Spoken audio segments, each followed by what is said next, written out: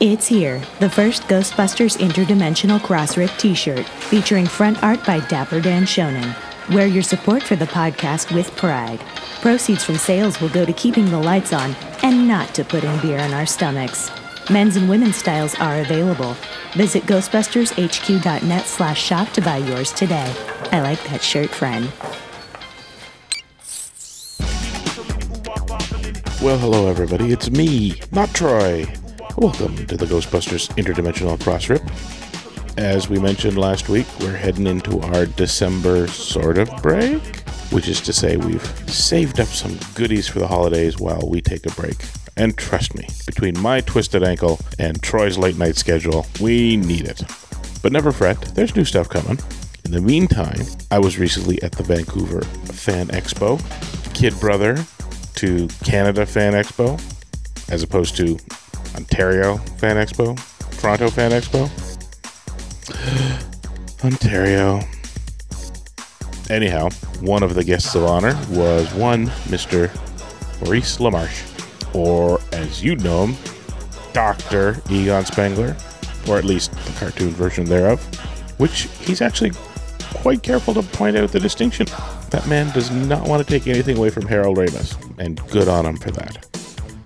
Now, between hanging out with the Ghostbusters of British Columbia, basically right across from Mr. LaMarche, I managed to drop over and ask, "Can I have 10 minutes, please?"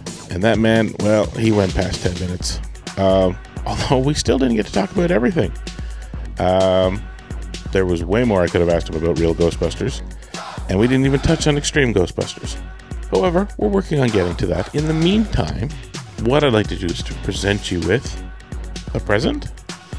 Present you with a present? Yes. Present you with a present of this interview with Mr. Maurice LaMarche, intercut with some sidebar sounds, shall we say. But before that, I'd like to kick off with a little bit of his original stand-up, which was the path the man was on before he turned left and went into voice acting. And without further ado, away we go. That was corny. I should have just said, here we go. Shut up and listen. Oh, that felt much better. Merry Christmas. I ain't afraid of no ghosts. Okay, let's start the show. All right, we have a guy here from Canada. Canada? Oh, Canada's here. Good. Later on, I'll make you feel at home. I'll chop a tree. Anyway, right now, say hello to Maurice LaMarche. Okay, Maurice, here we go. Okay. Thank you very much. Thank you, Rodney. All right. Thank you. Well, that's great. I am an impressionist, and people ask me, how did you get started doing impressions? I really had to watch a lot of television when I was a kid, and I cut my impressionist's teeth on Saturday morning TV. Natasha, we must get Moose and Squirrel. Yes, Boris, darling. Fluffer and Fluckatash. Oh, by George, Quincy Magoo, you've done it again. Oh, Phineas J. Whoopi, you're the greatest. Come along, Chumley. gee, Tennessee. Okay, Fred. Come on, Betty. Come on, Bam Bam. Paku, paku, puka. Bam, bam, bam. Gosh, Yogi, I don't think the Ranger's gonna like this. Well, fuck the Ranger, boo-boo. I'm smarter than the average Ben, yeah. As I grew up, I became a real Trekkie, and do we have Trekkies here tonight? I just went out, I'm still a Trekkie, I went out and bought the video cassette of Star Trek III, The Search for Spock. I think this was the best Star Trek movie yet. The problem I had with it was the guy they had playing the Klingon general in this film. Very fine actor, his name was Christopher Lloyd, but he also plays Jim Ignatowski on the TV series Taxi. And for the first half of the film, you don't even recognize him. He's talking Klingon with English subtitles. Halfway through the film, he starts talking English to William Shatner, and all you can hear is Reverend Jim.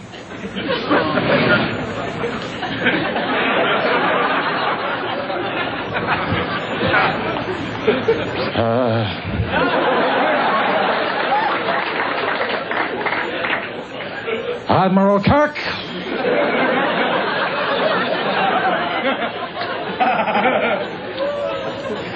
You don't want to give me the Genesis device?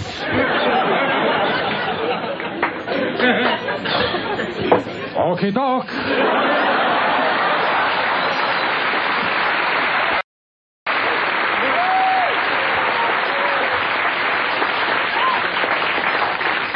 Listen, you've been great, and before I go, I would like to leave you with a quick thought. There is a saying, kind of started in show business, but applies to all walks of life, and that is, imitation is the sincerest form of flattery. I believe that's true, and I hope that when I'm on stage, I am flattering the celebrities I imitate. I know I'm certainly trying to do that. I thought about it the other day, and it occurred to me that no celebrity has ever really flattered me back, and yeah, it's kind of pissing me off, to tell you the truth. I think if I could have any fantasy I want to fulfill, that it'd be to have a group of my favorite stars pay tribute to me.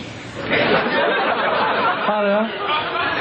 Remember me? I just want you all to know that Maurice LaMarche is a very close and personal friend of my brother Billy. Maurice makes me proud to say that I'm an American. That's because he's a Canadian. Is he a comic? Jesus, I forgot. I just thought he was doing great with you.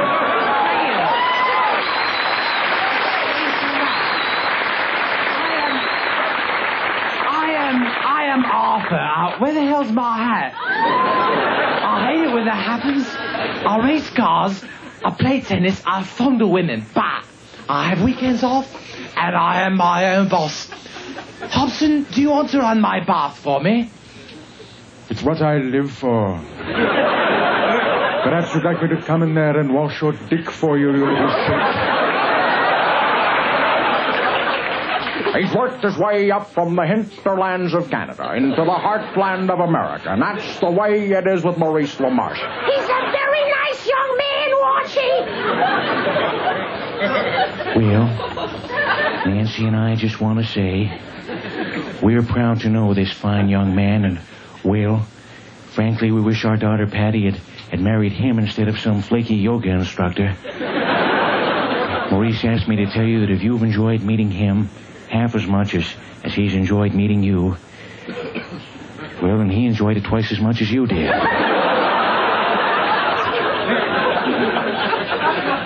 Meet Maurice LaMarche, an impressionist who's lost control of both his vocal cords and his mind. You don't know it yet, but you've just passed through Maurice LaMarche's own personal Twilight Zone. Thank you very much. You've been great. Good night, ladies and gentlemen.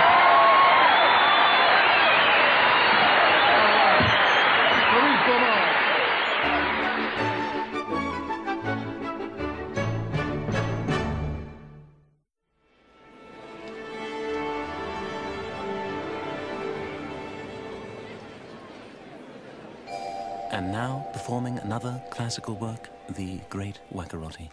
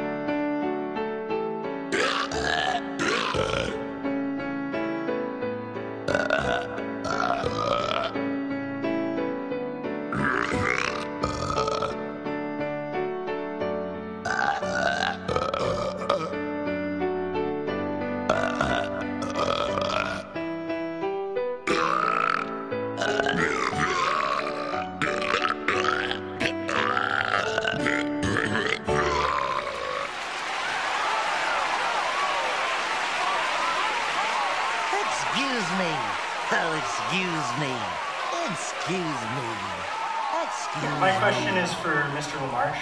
Yes. I've heard of him. Monsieur LaMarche. Yes.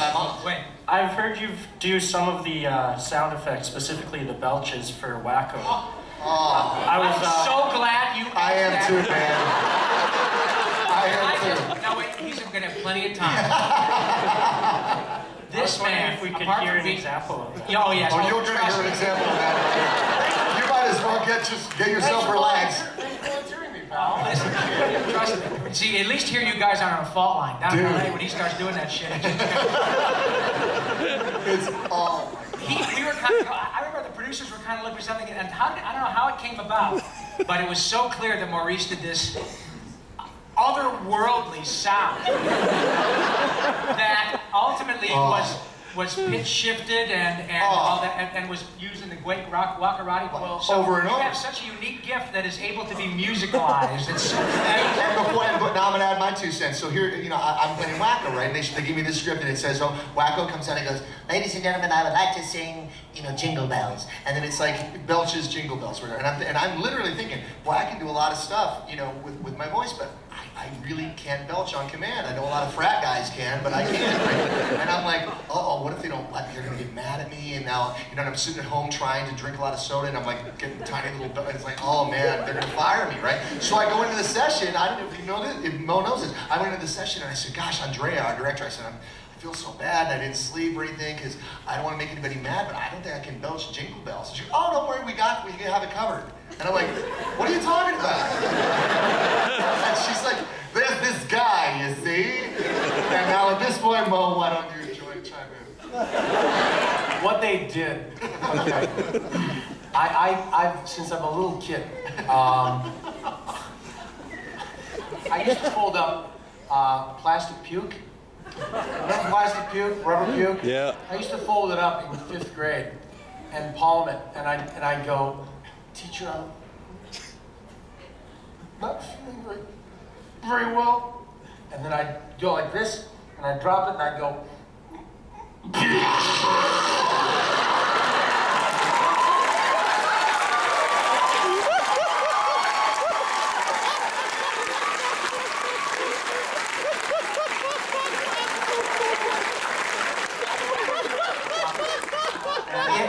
Didn't it, man?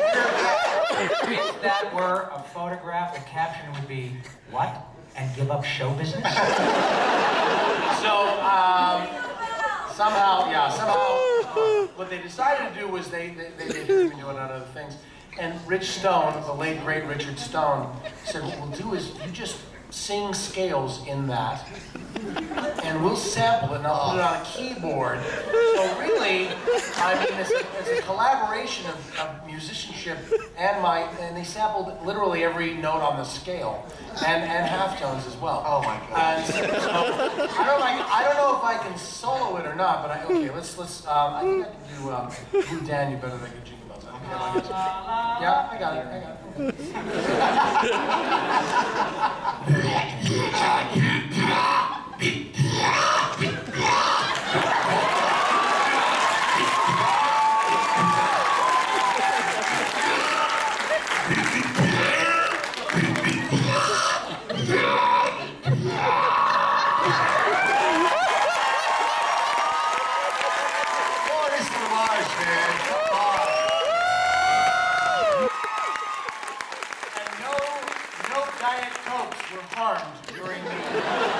Mo, I haven't heard you do that in years, and it is still every bit as impressive as Funny part is, and my cousin Orlando can vouch for this, my brother Jason does that better than I do. I taught it to him. He's got more resonance. You can actually hear pieces of corn.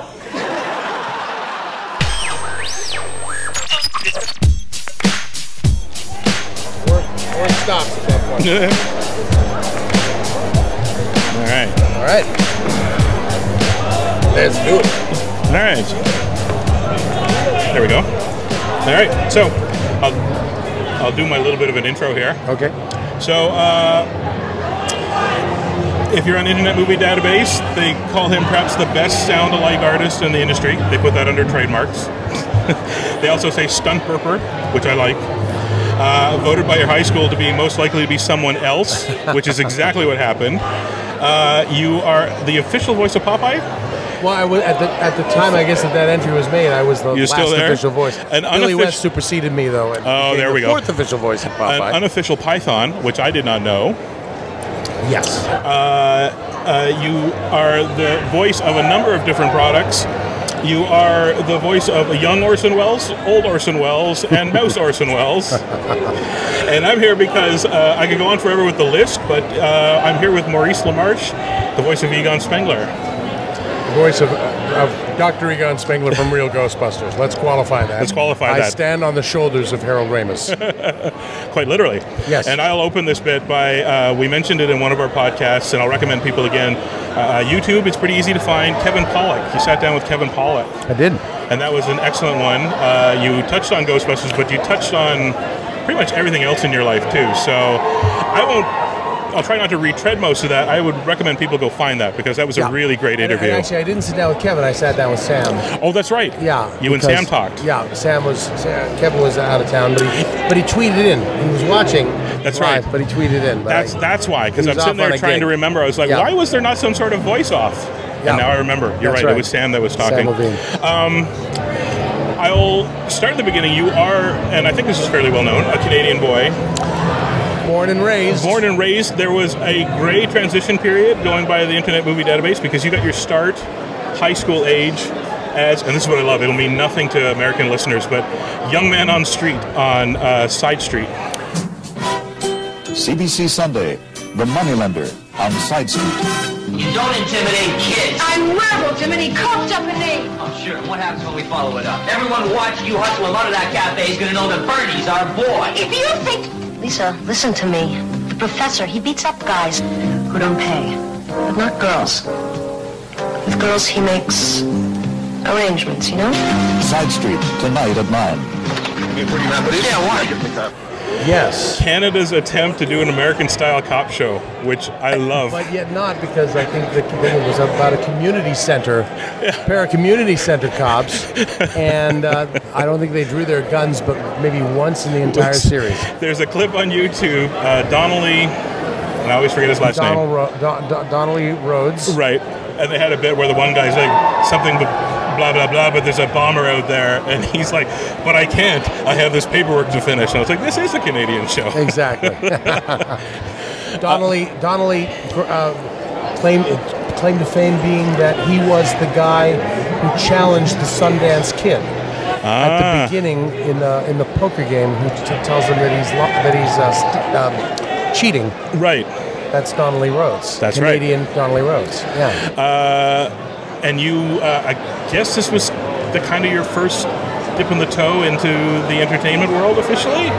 Or is it just one of those... I actually got booked on that because my theater arts teacher was friends with the casting director at the CBC. So, she called up and said, you got any students? I need a student. I had a high school student, good-looking kid. And she said, I got just the guy. So... It was my big break. And it was opposite Kim Cattrall. That was the amazing. Was it? Yeah. Oh, see, this is the thing. Kim Cattrall had lines, but I was just boy across the street who whistles for her, and she comes across the street and meets me. Oh, wow. Chronologically, Internet Movie Database, you then, I guess it was still CBC, you contributed slightly to the nightmares of my childhood. Not your fault necessarily. It was the art more than anything on Easter Fever. Jack, you know what you can do now to make ends meet? Wrench your front teeth out as a billboard. I'm going to finish you off later, Jack, because right now I want to bring up the one and only Santa Claus. Yes. And it was the Don Rickles alike anthropomorphic snake, Don Rattles. Don Rattles. And Steed Martin. And Peter Easterbad. That one people can find on YouTube. I would say true. go It's find up there that. now, and that's the very first animation I ever did. That was when I experienced the magical feeling that only a cartoon voice artist can have of hearing your voice come out of a pair of animated lips. And that's like, I'd never seen it. When I saw it, I thought, wow, this is how Mel Blanc felt when he saw himself on screen the first time. This is how Alan Reed felt when he first saw the first episode of the Flintstones, and now I'm having that feeling. Yeah. It was amazing. So this was kind of a nice overlap then. Like I said, I call it a gray area because you did kind of gray area transition from Canada into like New York and then headed west. but you kind of back and forth for a while. My time in New York was basically 2 weekends. Unfortunately, I wish I'd stayed there a little longer. But I popped down to do the Improv twice, and one time in Philadelphia. Actually, the very first time I got up in a nightclub was in Philadelphia at a place called Grandma Minnie's. Right. And that was the first time I'd ever been on a professional comedy stage. Yeah. Right. And I was 19. 19 at the time. Yeah, you started no idea early. what the hell I was doing. There's something about a lot of comedians. Comedians start young. I don't know why. It's very hard to find a comedian that didn't start, past 25. Jim started at 15. Jim Carrey started at 15. I was there his first night. Oh, wow. I'm the guy who ran after him and his dad, and said, "Come on back. Don't be discouraged. Just Nice. Nobody has a fantastic first night. I mean, he had some good things, but he overall, I could tell that he didn't feel like he, busted the joint up. I thought he was great, and so I ran after him. And I'm sure Mark Breslin said something to him too that encouraged him.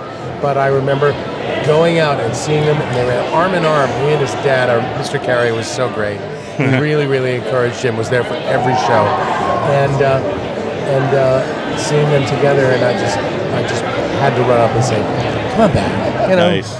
You're going to be great." And you and Breslin were right. Apparently, he did, and did okay. Yeah. That kid, that 15-year-old kid. I mean, the balls. 15 years old to do stand-up in a club. Amazing. I don't know that he did well, because I think all he does is paint now, so that's kind of sad. Jim Carrey didn't go anywhere. He just paints now. Yeah, no, Jim is doing, that's the thing about Jim. He's always been actually very brave. And he was brave enough to throw away the impressions when I was standing there going, what's he doing? Do the impressions. And he was like doing weird improv with a ladder on the stage. And he just, but it was a fearlessness that I at that time didn't quite comprehend. And, look where it led. And this painting, this art that he's doing now is another version of that. Not to diminish you or turn this into the Jim Carrey podcast either, but it's doubly impressive because for all the guys like you who do spot-on impressions, he had good impression, and then he'd do that thing with his face on some of them. Amazing. Facially, I've only got a couple of things where I can do the face. Yeah. What the heck? Like my Peter Falk. I'm kind of proud of that. It does look like Peter Falk. There is a physicality I find that people talk about when doing voices, but his. He was rubber face. I mean, first time he did Bruce Dern. I mean, he looked like Don Martin's version of Bruce Dern. A little bit stretched out, like the line that goes from the nose to the mouth looks about 3 feet long. But it's amazing. I'm going to use this as an excuse segue too to ask about All Night. The All Night Show. The All Night Show. Yes. Right. And Jim Carrey is listed in that as well, but. And I don't care about him on the show. I wanted to find out because you're listed as Lips by Maurice, but I don't know what that means. Lips by Maurice was something that a technique that Conan eventually went on to use on when he was doing late night. But I think we kind of pioneered it. What we do is we take a cutout, like we take a picture, a still picture of like Peter Falk, and then they chroma key out the lips, and then I'd get in a chair, and sometimes I'd have to contort a little bit to just match them perfectly. I'd watch on the monitor. Right. And I'd have to keep my face stock still while doing the voice. But the effect was kind of amazing. Yeah. Because the voice was good, and you had the exact picture of the guy. And I'd even try to alter my lips to make them thinner or thicker. Or look a little bit more like it. And it was fun. It was great. So there were these little blackouts on the All Night Show. See, what I was impressed by is I wasn't aware of the All Night Show, but I have a personal fascination with the local television horror hosts and movie hosts that America had. Right. Canada never really got that. Then to find out that in Ontario there was this, it wasn't horror movie specific. And there was but there was this hosted late night thing. Yeah, and there was no 24-hour television in those days. This was the first 24-hour television where they did a mock-up of the station closing down for the night, the test pattern, the national anthem, a couple of seconds of dark, and then boom, back up. Until 6 in the morning or something. There's Chaz Lawther as Chuck the security guard. That's amazing. And he's got the tapes, and he's playing old Dick Van Dyke shows. And I really believe that, Nickelodeon, somebody from the early days of Nickelodeon came up and saw that, that needs to be a channel. Yeah, well, they were working a lot with the gentleman on Hilarious House of Frightenstein, and you can't do that on television. So yeah, you might be right. Somebody may have caught it on a trip. I think there might be that might hotel have been room with the feet inspiration for it, and that was the brainchild of Jeff Silverman. So, and who was one of the great Canadian entrepreneurs. He had the original 99 Cent Roxy. Right. You know, it's the first rep theater where you can see any movie for under $1, and he was an amazing guy, and still is. He's still going strong. I have to keep digging and see if I can find out of your stuff. What I found was the hosted bits and an end credit sign off. I think for the last one they did in 81. And there's 2 other LaMarches listed too. Yes, my cousin Robert. All right. And his wife Claire Lemieux right. LaMarche. Yes. All right. They were integral to that show. Because I'm sitting there going, this is Canada. There can't be... Nope, that's my cousin. That's there my can't be unrelated LaMarches around. My dad's brother's... my dad's brother Rolly's son, Bob. Perfect. All right. I will jump the hundreds of listings you have then, because I'm not kidding you. If you count it up, and I stopped at about 100 because I just could not do it, you've got thousands of voices credited on Internet Movie Database.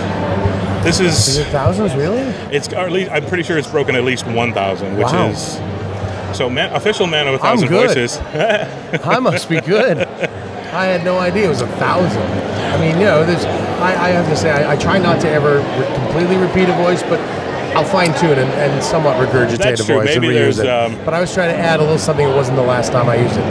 I have a running gag on the Futurama commentaries that Lur, Morbo, and Horrible Gelatinous Blob are not the same voice. The truth of the matter is I use a similar vocal tension for all of them, but I do a little something different. So, Lur, ruler of the planet Omicron Persei 8 is this. Morbo is more stentorian because he's on television reading the news. And then Horrible Gelatinous Blob just has a bigger sound throat. I feel like I've got jello in my mouth Get when the I read jaws it. in there, yeah. This leads me to something that I always loved, and it's only something I realized as an adult going back and rewatching The Real Ghostbusters is, and I believe it's come up, you guys talk a lot about, they're like, we have this character, do a voice. And you're like, well, what do you want? And they're like, whatever you want. So you guys tap into your library of impressions and then tweak from there. But what I liked on The Real Ghostbusters is that when you guys went off to do additional voices, that showed up quite a bit. And there is a listing. It calls you, in Real Ghostbusters, it says janitor. So it's the one with the Valkyries at the opera. And it's my favorite line from the entire thing. It's this one janitor that they keep slapsticking running into it. You're going to make a mess, aren't you? Is that your janitor? Or should I go looking for another janitor? I honestly don't remember. No? No, mysteries are no good. I'm so sorry. That's all right. So I'm in Canada, so I say sorry instead of sorry. But that was that's sorry. something I found out later is one of those golden age comedians in Hollywood, and I'm like, oh, that sounds like it was I always want to say Bert Lahr, but that's not right. No, it's Ed Wynn. You know, Ed Wynn. That's right. Well, I used the Ed Wynn voice for there was a very touching episode about a ghost who only wanted to say goodbye to his niece, and that's the voice I used the Ed Wynn for. So I might have used it first for that janitor. I screwed that's up one I pulled out. I screwed up the opening too because I just realized that if we count your Hearst analog in the one episode, because you do the ghost of Citizen Kane-esque character, right, which would have been a fourth Orson Welles type. I did my research badly. No. You know what? And that voice I really didn't have the Welles voice down yet. Really? So for that one, no, I didn't really pick up the Orson Welles thing till, I guess about. Oh, maybe so. It might have dovetailed on it, but I really hadn't nailed it until I was like in the, so this is proto late '80s. Yeah. Okay. It was touched on. We'll touch on it quickly again here. That you were invited in to audition for Egon, and again, it's one of those things where they said, "Don't do the actor," and you're like, well, "I do impressions of actors." Did it anyways, and they went perfect. Yeah, and signed off on it. They didn't just say it to me; they said it to the entire waiting room. It was like, whatever you do, don't go in there and do impressions. I was like, my God, that's all I do is impressions. I don't have any other ideas. And I looked at the drawing that they had of Egon, and out in the waiting room, I was trying to do maybe a Poindexter voice or some guy. It's just not going to work. I don't know. It's like he stands too tall. He's the embodiment of confidence. The only thing I can hear in my head is Harold Ramis. Right. You know? So I got in there, and I was like, I'm looking at the copy, and I tried to make something else come out, and what came out was the Harold voice. Right. And Michael Gross said, that's pretty good. Do that again. And I read it again. He said, all right, do you have any other ideas? And I said, I'm sorry, I don't. I just feel like Egon is Harold. And he said, no, it's okay. It's okay. Thanks a lot. And then, like, the next week, I got the call, you booked Real Ghostbusters. And when I got back in there, Michael Gross said, I know he said no impressions, but you get to do impressions.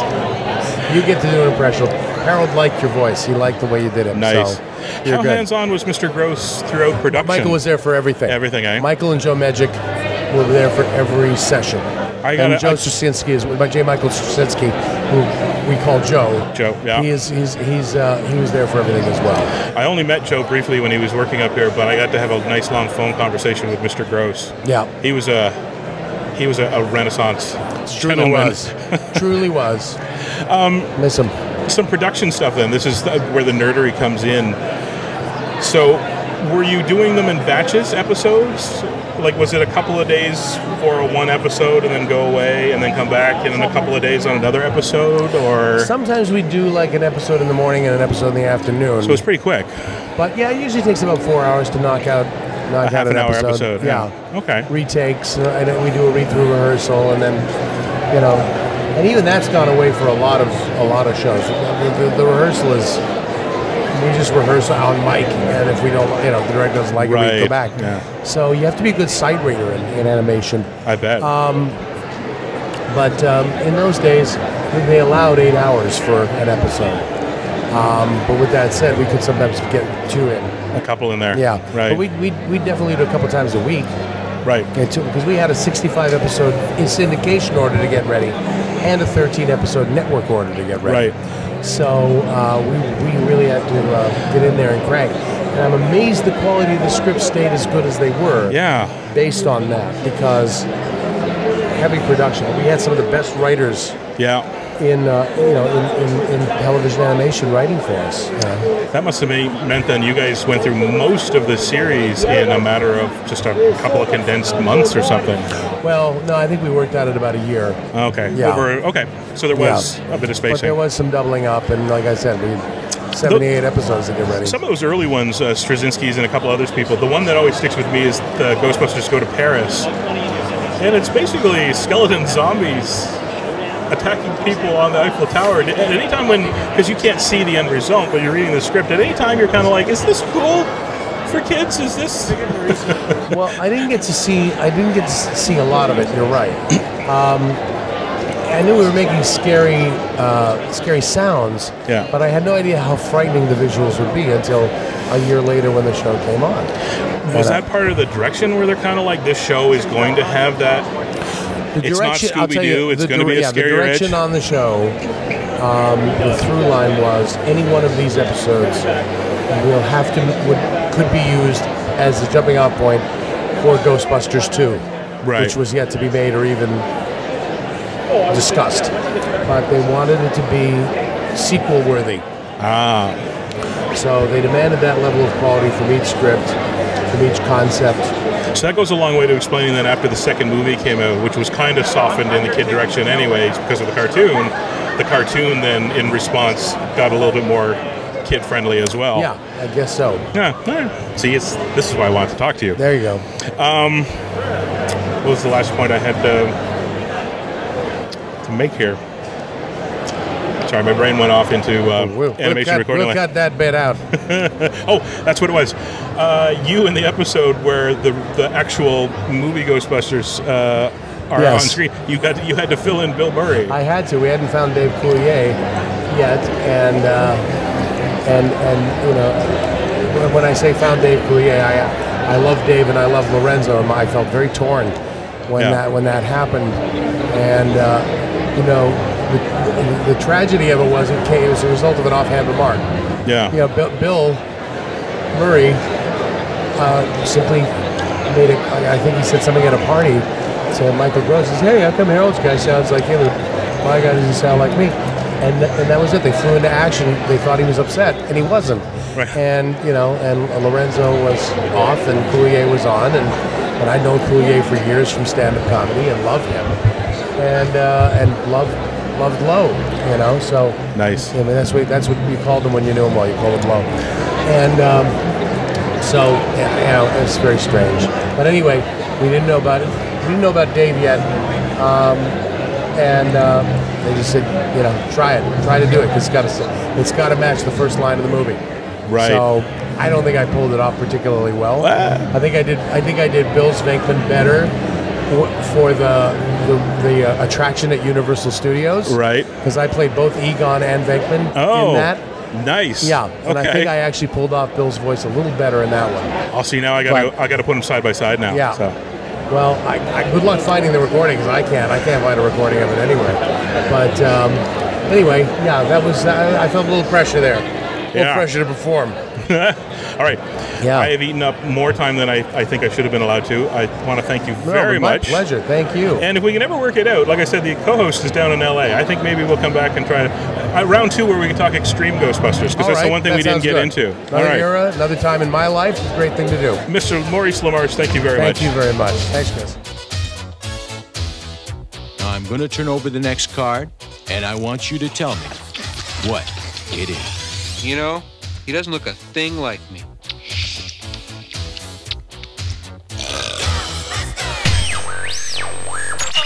Fuji Videotape presents Quality Control. The people at Fuji put their videotape through a lot. They forward and reverse it hundreds of times. They subject it to extremes of hot and cold. Finally, the stress test. Captain, I'm giving it full power and she's still holding together. It's a demanding job. But Fuji wants your tape to last, no matter what you put it through. Fuji Videotape. Put the good stuff on the good stuff.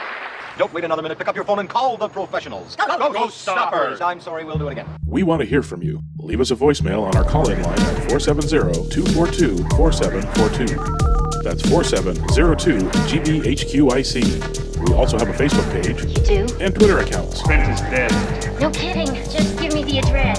Search Facebook for The Ghostbusters Interdimensional Crossrip. On Twitter, look for Troy at Ghostbusters HQ and Chris at Proton Charger. Wait, that's terrible. I quit. If you like what you hear, please take a moment to give us a review on iTunes. Be sure to recommend us to your friends. That makes good sense. Don't wait another minute. Pick up your phone and call the professionals. Once again, our call-in line is 4702-GBHQIC. That ought to do it. Thanks very much, Ray.